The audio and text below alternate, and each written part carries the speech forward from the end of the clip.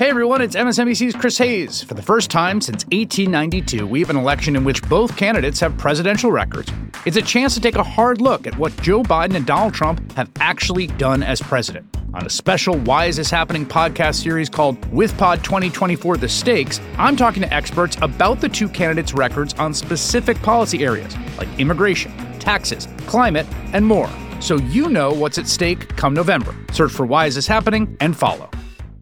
All right, good evening, everyone. We begin the ReidOut tonight with a political party that is so nihilistic. They're literally willing to destroy the U.S. economy just to own the libs.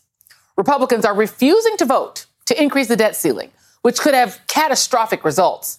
According to a report from Moody's, a prolonged debt ceiling breach could cost up to 6 million jobs, wipe out $15 trillion in household wealth, and surge the unemployment rate to 9%. It is so bad that 6 former Treasury secretaries wrote a letter imploring Congress to extend the limit, saying that allowing an unprecedented default could cause serious economic harm. Confronted with that reality, Republicans say that, of course, the U.S. can't default on its loans, but they refuse to help Democrats in any way. Now, just 2 years ago, Mitch McConnell made it clear that the consequences of default would be dire. But now he's saying, well, Republicans actually have no role to play in seeing the country stay afloat. So you are expecting then to raise the debt ceiling once again? Of course, we will never have America default. Well, we raised the debt ceiling because America can't default. I mean, that would be a disaster. The facts are indisputable. This is a totally democratic government. They have an obligation to raise the debt ceiling, and they will do it. Don't play Russian roulette with our economy. Step up and raise the debt ceiling. Well, it's clear it's a straight-up dereliction of duty. The thing is, Mitch McConnell doesn't actually care what happens to Americans. He sees an opportunity here for Democrats to be forced to go it alone on increasing the debt limit so that he can run ads against them and get that Senate Majority Leader gavel back. That is really all that he cares about. We already saw the beginning of it today with Republicans saying that this was a consequence of a liberal spending spree. Well, that's a flat-out lie, by the way. Part of the reason that Congress needs to raise the debt ceiling is to pay for the previous bipartisan COVID relief bill passed when Donald Trump was president. Not to mention the fact that Democrats helped Republicans to raise the debt ceiling under Trump. In fact, Republicans' dear leader increased the debt by $7.8 trillion with a T dollars, including by jamming through a $1.5 trillion with a T tax cut for the rich. And right on cue, America's most embarrassing retiree emerged from the greens of whatever mediocre golf course he's at right now to egg on Republicans to negotiate with the debt ceiling and force Democrats to, quote, concede all the horror they are trying to inflict upon the future of the U.S. I mean, I'm pretty sure Americans are still recovering from the horror that was the Trump presidency. As usual, it's an entirely hypocritical statement. Trump once suggested getting rid of the debt ceiling entirely. Republicans' argument that Democrats just go it alone may actually be impossible. The House Budget Chair is saying that there is not enough time to either write a standalone bill or to add a debt ceiling increase to reconciliation before October 1st, which is when the government would shut down if Republicans don't pass the combined continuing resolution/debt ceiling bill that passed the House last night. The Treasury will reach its borrowing limit in mid-October without a debt ceiling increase. This comes as Democrats are confronting divisions within their own party. President Biden spent his entire afternoon meeting with Democratic leadership, moderates, and progressives to try to come up with an agreement on his major spending bill. Progressives are clear that they will not vote for the bipartisan infrastructure bill until their spending bill passes the Senate, while moderates are balking at the price tag and some of the provisions in the bill, including drug price reforms and tax increases on the rich and climate action. We are still waiting to hear what exactly came out of those discussions today. And joining me now is NBC News Capitol Hill correspondent Leanne Caldwell, Jason Johnson, professor of politics and journalism at Morgan State University, and Jennifer Rubin, Washington Post opinion columnist and author of the new book, Resistance, How Women Save Democracy from Donald Trump. Leanne, I want to go to you first.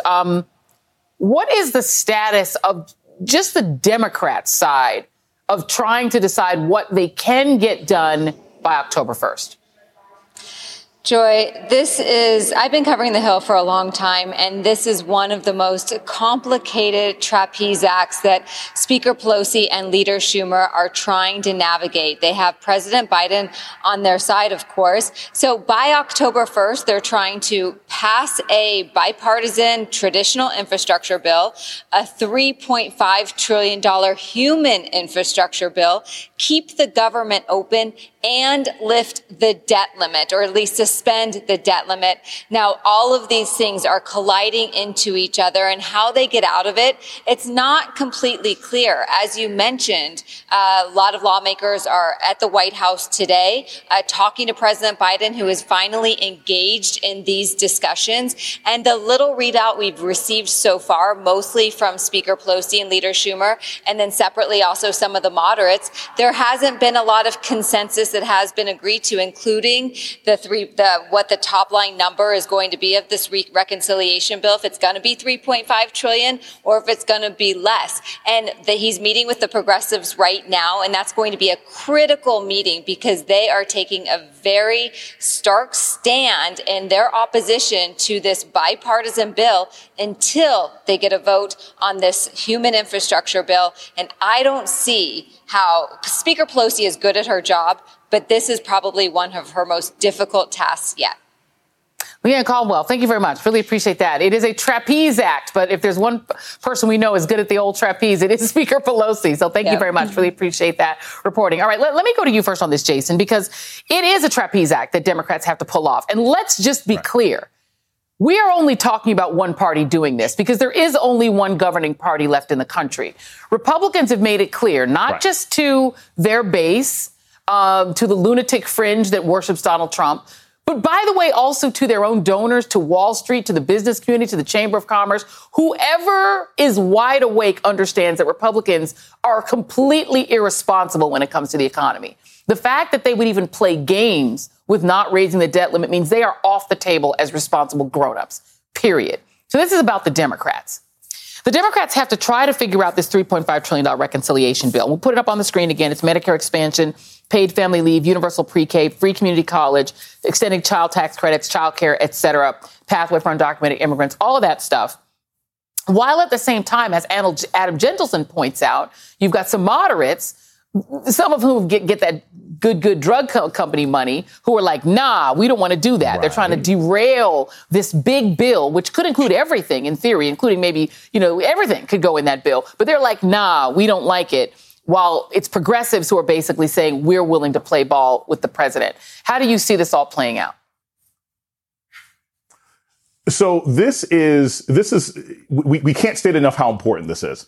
It's nice to hear that President Biden is actually sitting down and having meetings with people. But this all goes back to the fact that, one, yes, as you said, there's really only one governing coalition, because if any Republicans in the Senate said they would get along with this, you could get the debt ceiling passed. You get most of these things passed if Republicans weren't just going to be lockstep with Mitch McConnell. The other problem that you have on the Democratic side, though, is that you essentially have three factions. You have your sort of moderate Republicans, you have your progressive Republicans, you have your moderate Democrats, you have your progressive Democrats in the House, and then you have your conservative Democrats like Joe Manchin. Now, he gets along better with his friends who are seemingly Republicans when it comes to issues like the $3.5 trillion that we need for human infrastructure. But if he can't come to an agreement, or he can't be used as a way to sort of convince the other conservative Democrats behind him who are hiding, none of this stuff gets done. And I also want to point out in the midst of this, Joy, that also we saw the end of police reform happen today. There are a lot of very important legislative things that have to be accomplished in the next 2 weeks, or this could basically, you can't doom a presidency, but legislatively, if they don't get these things done now, they're not going to get it done next year during a midterm election.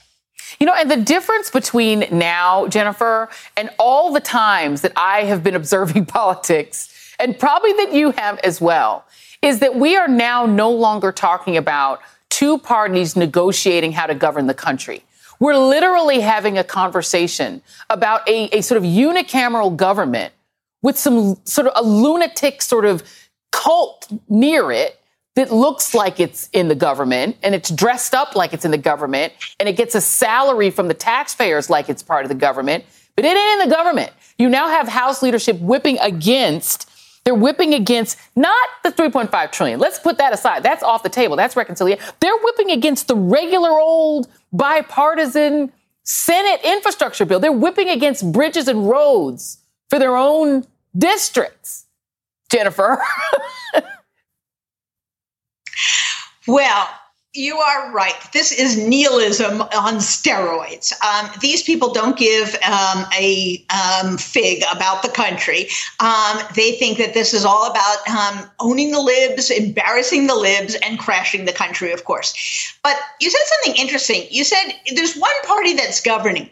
The problem is that party can't really govern when you have the filibuster. So Correct. If Republicans are going to declare themselves totally irresponsible, not going to even vote on the debt ceiling, not going to do the basic functions, then why give them the filibuster? The filibuster is supposed to promote debate and compromise. They're making the best argument I could make, probably better than I could, that they are totally irresponsible, and it's insanity to give them a veto power over a party that is legitimately trying to govern when they don't have a plan for governance. And their idea is crash the economy, crash the democracy, and just say no to everything. So I think if Democrats can finally get Mr. Manchin to acknowledge that he is not dealing with the 1950s version of the Republican Party or even the 1990s version of the Republican Party, but he is dealing with people who are on a mission to destroy America, maybe that would finally make an impact on him when they're talking about getting rid of the filibuster. They are simply trying to, as you say, own the libs. And if they take the country down the tubes, oh, well, that's the cost of doing business. Well, I mean, and you know what? I'll make even finer point of it, Jason. I will correct myself. It isn't one party governing. It's one part of the government. That means the House of Representatives, which is passing bills like a normal branch of government, which is passing reforms that are supported by the majority of Americans, whether it's climate, police reform. They've already passed all this, voting reform. It's just one piece of the government that's functioning. The Senate ain't functioning either, because within that body, you have Democrats that seem more married to allowing Republicans to wreck the car than to pulling the damn car over. I've never seen anything like this. There's a faction in the Democratic Party, the Manchin, Sinema, and whoever's with them faction, that seems more interested in standing back and forcing the rest of their party to allow Republicans to wreck the economy, to let them ruin the country, to let them end democracy. I don't get it. Joy, no matter how much pushback Trent Lott occasionally gave to George Bush, no matter how much John McCain was occasionally a thorn in the side of Donald Trump, we have never seen the kind of internal obstructionism to a president of the same party as we've seen between Joe Manchin and Kyrsten Sinema and what's happening with Joe Biden right now. What we are seeing between the House and the Senate, which are both controlled by Democrats, as we keep pointing out, and the presidency, which is controlled by Democrats, is like the worst high school group project ever, where you have one side that did all the assignment and they're ready to go, and the other side's like, I don't like the font, and they're just not going to let anything happen. And that's the problem. Now, whether or not Joe Biden can come in and sort of whip everybody into accomplishing their jobs, it speaks to a larger issue here, which is you have one party that understands power, which is the Republicans. They recognize that they have power to obstruct and they have the power to do nothing. And the Democrats can't seem to figure out what power is or how to use it. And they don't seem to want to, Jennifer. They don't seem to want to use power. And it's not the House. Pelosi's team is ready to work. They're working. They're passing bill after bill after bill. But the United States Senate it's been captured by people like Manchin and Sinema, who I can't figure out their strategy other than let the Republicans wreck the country. And I don't understand why that is what they seem to prefer. They have convinced themselves that the way they survive in their states is by allowing Republicans to wreck the country. This makes no sense. If Republicans were negotiating for, say, less than $3.5 trillion, or they were negotiating, maybe we modify the prescription drug provision, that would be one thing. That would be showing their constituents back home that they're going to be fiscally responsible, that they're not simply going to rubber stamp those liberal progressive leaders. But that's not what's going on. What they're doing is that they're conspiring with Republicans so that they would have nothing, that the things that even they have run on that they want to get done would not get done. So maybe this is some super duper sleight of hand to give Manchin the final say on what's in the bill. But I don't see it right now. I see him being a spoiler, and a presidency, a democracy, unfortunately, rests in the balance. And when Republicans, if this helps them take back over, Manchin and Sinema need to understand all that Mitch McConnell wants are more far right-wing judges, more Handmaid's Tale judges. And that is all he's going to do. It's all he ever wanted. And that gavel. Jason Johnson, Jennifer Rubin, thank you very much. And y'all check out Resistance, How Women Save Democracy from Donald Trump. That's Jennifer's new book. Up next on the ReidOut. What kind of person sues his own niece for telling the truth? Oh, well, you already know the answer to that one. But is his desperate lawsuit a tacit admission that he cheated on his taxes? Plus, the latest from the death cult as Ron DeSantis picks an anti-mask, anti-vaxxist doctor to be his Surgeon General. Also, the police reform legislation named for George Floyd will not become law. The behind-the-scenes sabotage that brought it down. And a few hints on tonight's absolute worst: pizza, COVID, and crocodiles. The ReidOut continues after this. Today and every day, Planned Parenthood is committed to ensuring that everyone has the information and resources they need to make their own decisions about their bodies, including abortion care. Lawmakers who oppose abortion are attacking Planned Parenthood, which means affordable, high-quality, basic health care for more than 2 million people is at stake. The right to control our bodies and get the health care we need has been stolen from us. And now, politicians in nearly every state have introduced bills that would block people from getting the sexual and reproductive care they need. Planned Parenthood believes everyone deserves health care. It's a human right. That's why they fight every day to push for common-sense policies that protect our right to control our own bodies and against policies that interfere with decisions between patients and their doctor. Planned Parenthood needs your support now more than ever. With supporters like you, we can reclaim our rights and protect and expand access to abortion care. Visit PlannedParenthood.org/future. That's PlannedParenthood.org/future.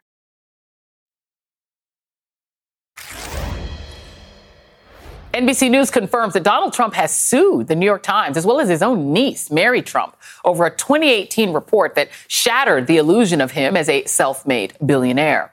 With just a touch of hyperbole, Trump accuses them of engaging in an insidious plot to obtain confidential and highly sensitive records, which they exploited for their own benefit. He alleges that by leaking his tax records, Mary Trump, and by extension the Times, broke a 2 decades-old confidentiality agreement. And he's claiming a preposterous sum in damages of no less than $100 million. But that so-called insidious plot that Trump alleges, it's called journalism. And by suing the Times, Trump has essentially confirmed their reporting.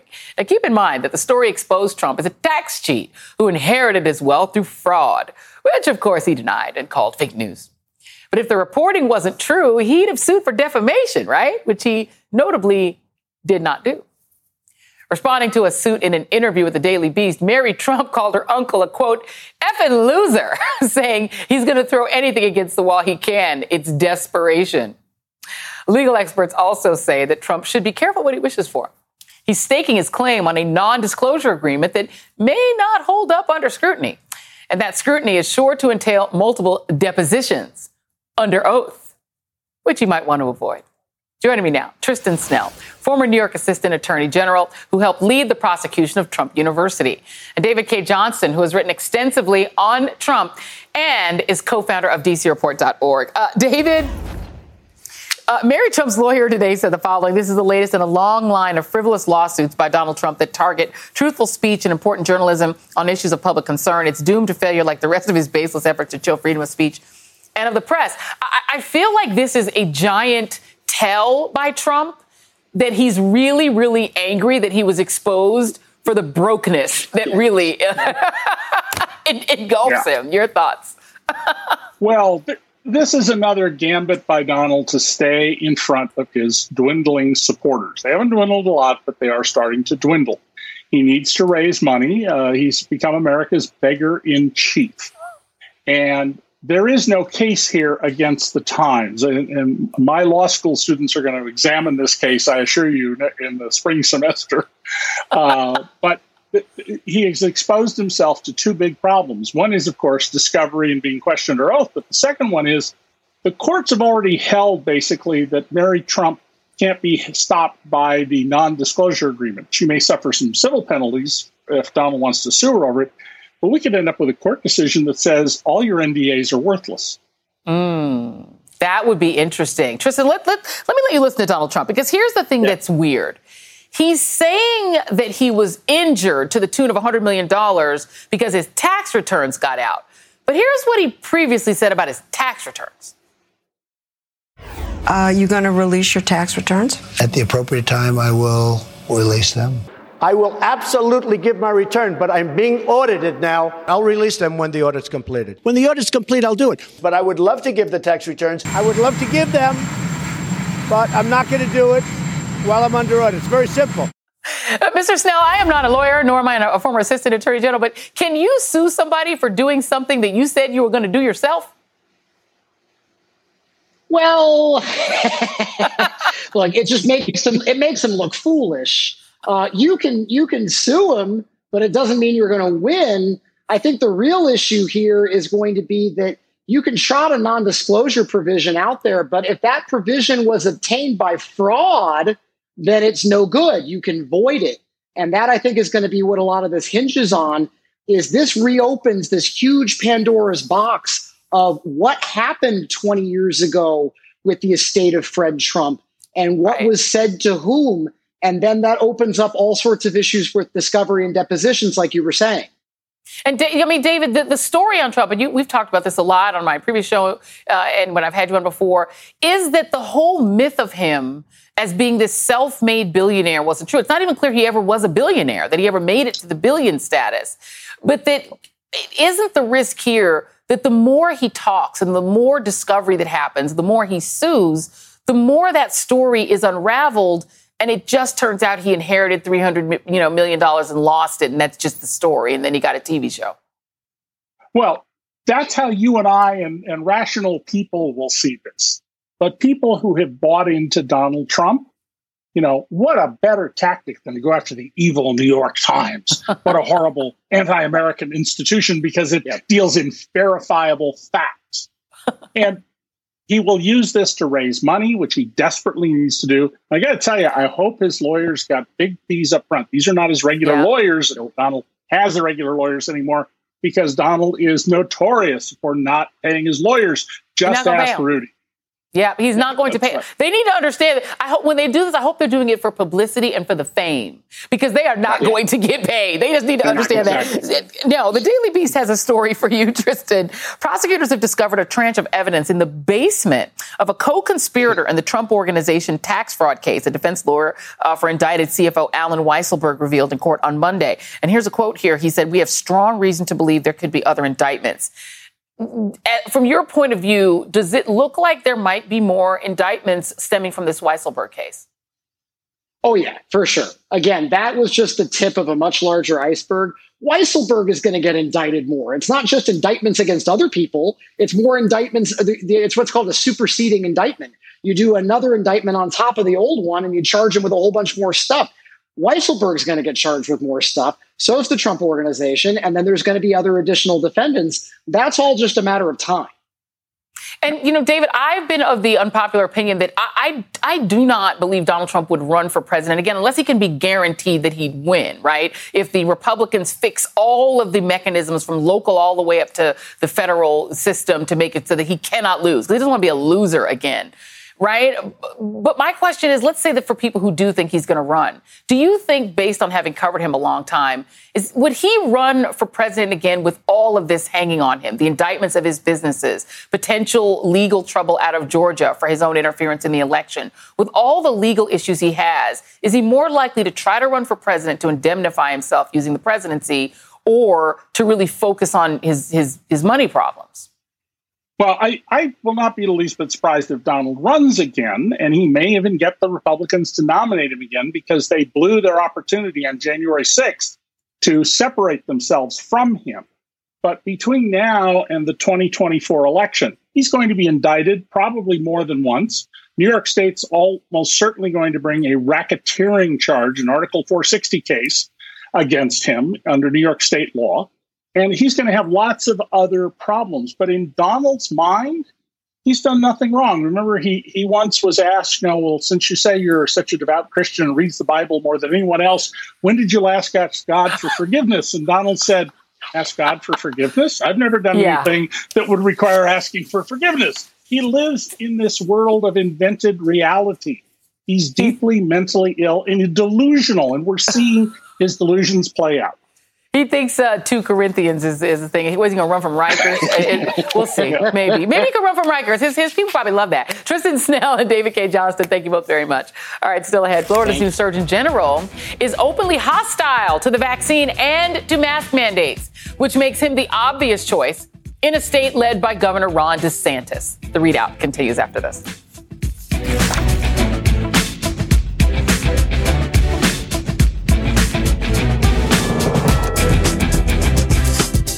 Stay up to date on the biggest issues of the day with the MSNBC Daily newsletter. Each morning, you'll get analysis by experts you trust, video highlights from your favorite shows. 2024 is now truly the most important election in the history of our country. Previews of our podcasts and documentaries, plus written perspectives from the newsmakers themselves, all sent directly to your inbox each morning. Get the best of MSNBC all in one place. Sign up for MSNBC Daily at msnbc.com. Florida Governor Ron DeSantis has made it clear just how uninvested he is in ending the pandemic in his state, appointing a new top health official whose ideas are right out of the DeSantis playbook titled How to Not Stop COVID.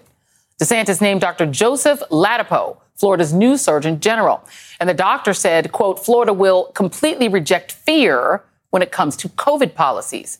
Dr. Ladapo, who, like old Killer Ron, opposes mask and vaccine mandates, says there's too much emphasis on vaccination. Quote, it's been treated almost like a religion, and that's just senseless, he said. The Sunshine State's new top doctor already issued a rule ending the state's required school quarantine after COVID exposure, saying it's up to parents to decide. In a series of op-eds, Dr. Ladapo argued against vaccine mandates, questioned the vaccine in general, and called society's response an overreaction. It's no surprise Ron found a doctor who'll tell him exactly what he wants to hear, since this particular doctor has been affiliated with a group of DeSantis BFFs that the most infamous Florida retiree was also infatuated with. America's frontline doctors who held an event last summer touting the former president's bogus miracle cure hydroxychloroquine. He and his failed son Don Jr. sent it viral. The video was scrubbed from social media sites for misinformation, and we're only showing part of it because Florida's new Surgeon General was a speaker. The perspective most people have been hearing is that hydroxychloroquine doesn't work, right? I believe that perspective too, until I started talking to doctors who had looked more closely, some of the physicians behind me here, who had looked more closely at the data and at the studies. If you'd forgotten why that little presser was so famous, or really infamous, aside from the misinformation, one of those doctors behind him, Dr. Stella Emanuel, has made claims that alien DNA is being used in medical treatment, and certain gynecologic issues stem from people being exposed to demon sperm while having relations with the beasties during their dreams. Really? Joining me now, Dr. Uche Blackstock, physician and CEO of Advancing Health Equity, and Fernand Amandi, you can't make it up, Democratic pollster and executive vice president of Ben Dixon and Amandi International in La Florida. Uche Blackstock, Dr. Blackstock, you know this Dr. Ladapo. I don't know if he's a clinician who actually treats patients. He is a researcher at UCLA specializing in heart disease, not in infectious diseases. Your thoughts on him and his qualifications and the things that he says and believes? Well, Joy, I will say that when I saw the article listing him as the new Surgeon General for Florida, I was just absolutely shocked. And after I was shocked, I was incredibly upset. I mean, I've known him since medical school. He is, as you could see in that video, he's a nice guy. He's actually quite smart, and he has the educational pedigree. However, he is delivering misinformation the same way other folks are. But the danger is that now he is in a government position, and he's in a position to actually recommend policies and to help enforce policies. And we knew that Governor DeSantis would choose someone like him. And I think he's the perfect person for Governor DeSantis because he's Harvard educated. People can say, look at his pedigree. And he's a Black man. And he's giving me Harvard shame, by the way. Yeah, he's giving me Harvard shame because, but here's the thing. Go on. No, go ahead. Well, what I was going to say is that you said mentioning him being a Black man. That actually is what frightens me all the more because, Florida already has some discrepancy problems when it comes to African Americans getting vaccinated and also dying from COVID. You already have in the case, in the reelect for the Florida, one of the Florida special elections that's coming up right now, is going to actually have vaccinations at it because they're trying to encourage African Americans to get vaccinated because Black folks are actually dying disproportionately from COVID in Florida. So to me, having a Black man, a Black doctor be the face of anti-vax and anti-mask is actually more dangerous. Right. So sorry, your thoughts. Oh, yeah. Oh, absolutely. I mean, especially in rural Florida, we have huge discrepancies in terms of who is receiving vaccines. And we know that not enough Black Floridians are getting vaccinated. And so now we have a Black physician as Surgeon General giving out misinformation, discouraging vaccinations.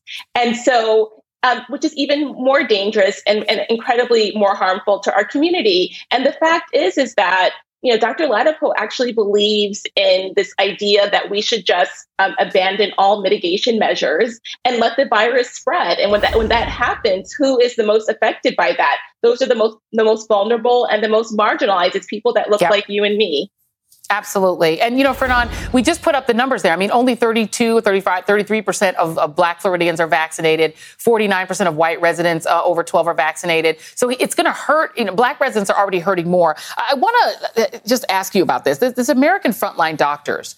This is a group. This is what Time Magazine wrote about. The American Frontline Doctors have been a leading promoter of ivermectin, a medication typically used to treat parasitic worms in livestock, since its founding last year by a Los Angeles physician who was arrested during the January 6th attack on the Capitol. This woman, Dr. Simone Gold, America's Frontline Doctors, has nurtured medical conspiracies in right-wing circles.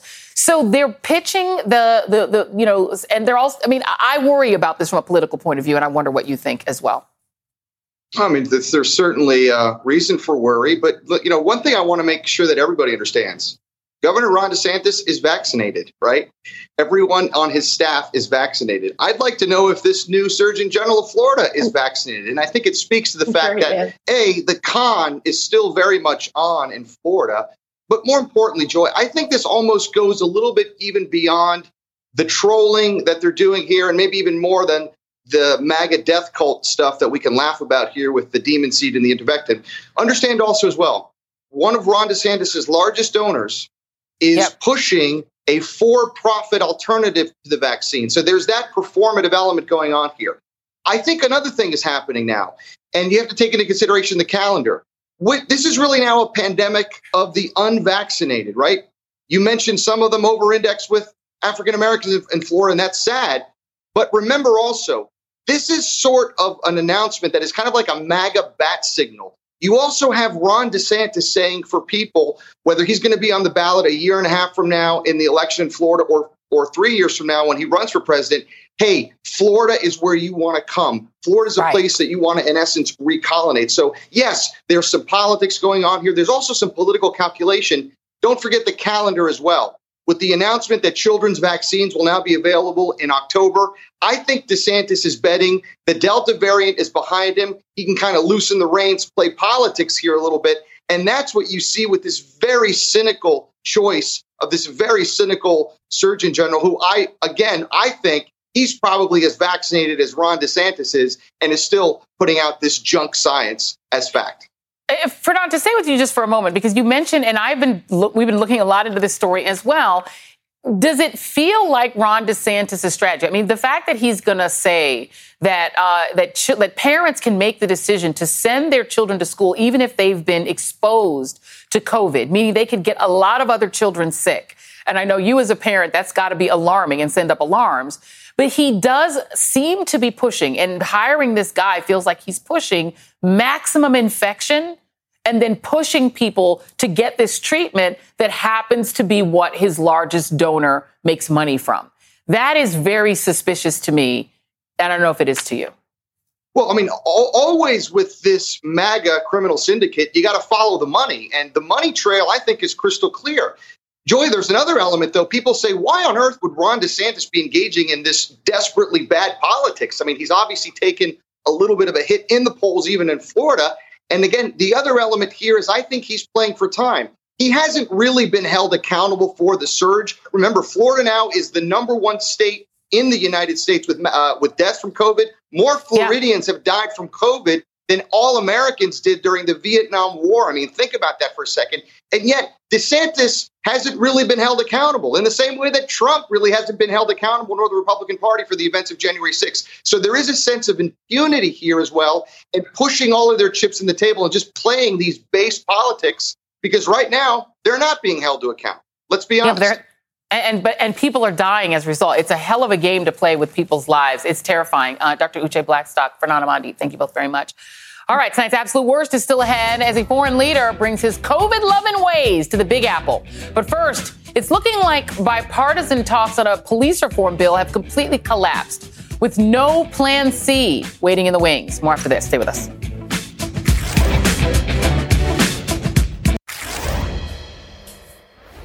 It took convicted murderer Derek Chauvin 9 minutes and 29 seconds to press his knee into George Floyd's neck. The video of that horrific moment sparked a racial reckoning, but even that wasn't enough to motivate Senate Republicans.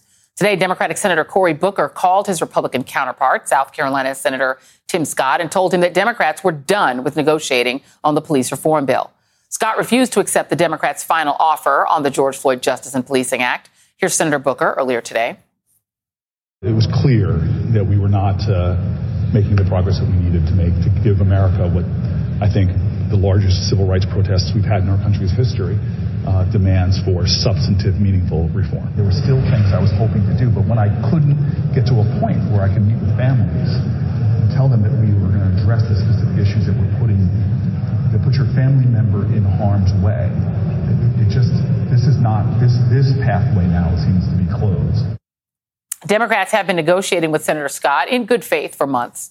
The key sticking point was qualified immunity, which shields police officers from civil liability for professional misconduct. The most recent version of the bill was a slimmed-down version that did not include qualified immunity reform, the criminalization of excessive use of force and no-knock warrants. Lawyers for the Floyd family called the decision extremely disappointing and urged Democrats to bring the George Floyd Justice and Policing Act to the floor for a vote so Americans can see who is looking out for their community's best interests. It's been more than a year since Floyd's murder changed the dynamic around conversations about policing in America. Today, that conversation came to a sad and uneventful end, at least for now. For more, I'm joined by the Reverend Al Sharpton, host of MSNBC's Politics Nation and president of the National Action Network. And Rev, Senator Tim Scott is blaming Democrats for this. He's blaming them for walking away and throwing around a lot of language about Democrats wanting to defund the police, which was not a part of this bill at all. But I wonder what you make of it as somebody who was at the table during a lot of this process. There are all of these different police agencies that all have to be negotiated with. NBC did a piece talking about it. You've got the national police unions. You've got the national sheriff's associations. You've got a separate chief of police organizations. And instead of all unifying around the negotiations and all deciding what they wanted to do, they all have sort of taken different tacks on what they want.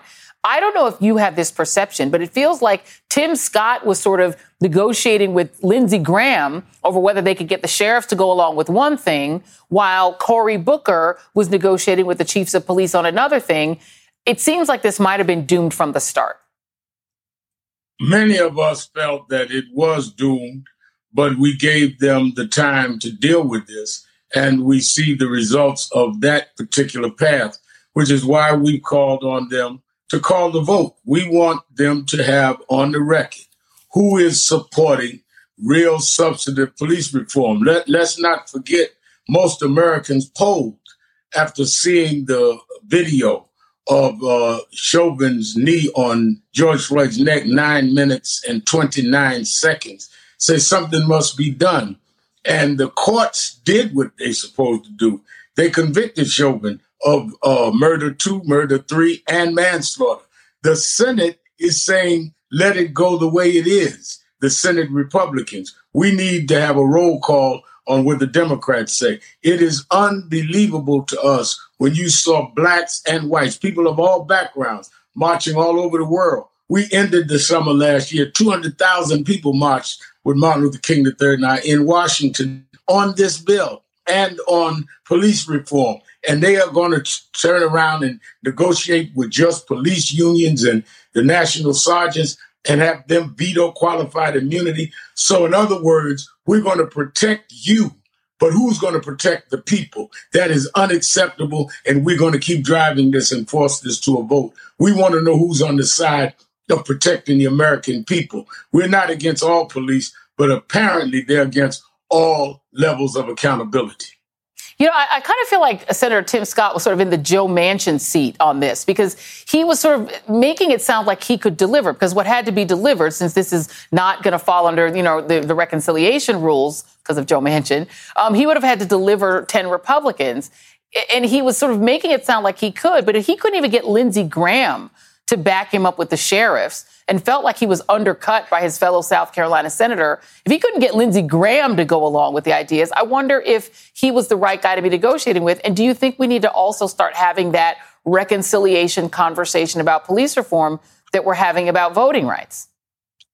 I think we must have that conversation about reconciliation, and carve-outs really depend on how it deals with budgets. Well, policemen deal with budgets. We're paying billions of dollars a year for law enforcement, and we have no accountability. We cannot redress any of what they're doing that affects the budgets. And it's not about defunding the police. It's about funding police abuse and saying they're not going to be accountable. No one, I believe, can say with a straight face that what they saw happen with Chauvin was right. But it happened with Eric Garner in New York. Same thing, a chokehold. One was a knee, the other was a man's armpit, but the results were the same, and countless other acts. So it's time for us to know who is in the Senate and be able to hold them accountable at the polls, which is why the voting rights movement that we're engaged in is so important. But clearly today we lost a round, but the fight is far from over. Do you know what the family's sort of state of mind is? Are they ready to start a whole nother round of this? I believe that from my talking to family members, they are absolutely committed to it. And as Philonise Floyd said from the beginning, that there must be qualified immunity. Unless policemen know that they are at risk, just as citizens were at risk. They lost their brother, their uncle, their father. And you're going to tell me a policeman has no risk to do whatever they want, which has now been convicted in a state of law. Yeah, indeed. Reverend Al Sharpton, always appreciate you. Thank you so much. Really appreciate you being here this evening. Thank you. All right, tonight's absolute worst is next. But first, a quick update on the Haitian refugees seeking asylum at our southern border. The White House confirmed today that the border agents seen herding migrants like cattle have been placed on administrative leave while the incident is being investigated. We're also learning that while many of those migrants are being sent back to Haiti, thousands more are being allowed to seek asylum here in the U.S. We're going to have much more on this important story tomorrow night. Do not miss it. We'll be right back.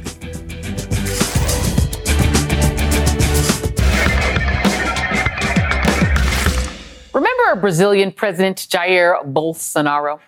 We've mentioned him on the show before. The far-right populist who touts unproven COVID treatments, who says COVID is just like a little flu. And oh yeah, he's a climate denier who has permitted the widespread burning of the Amazon rainforest. The Trump of the tropics, indeed. Needless to say, he is not vaccinated. He says he doesn't need it because he recovered from a mild case of COVID last year, which for the record is a false claim. Along with his warning that the vaccine can turn you into a crocodile.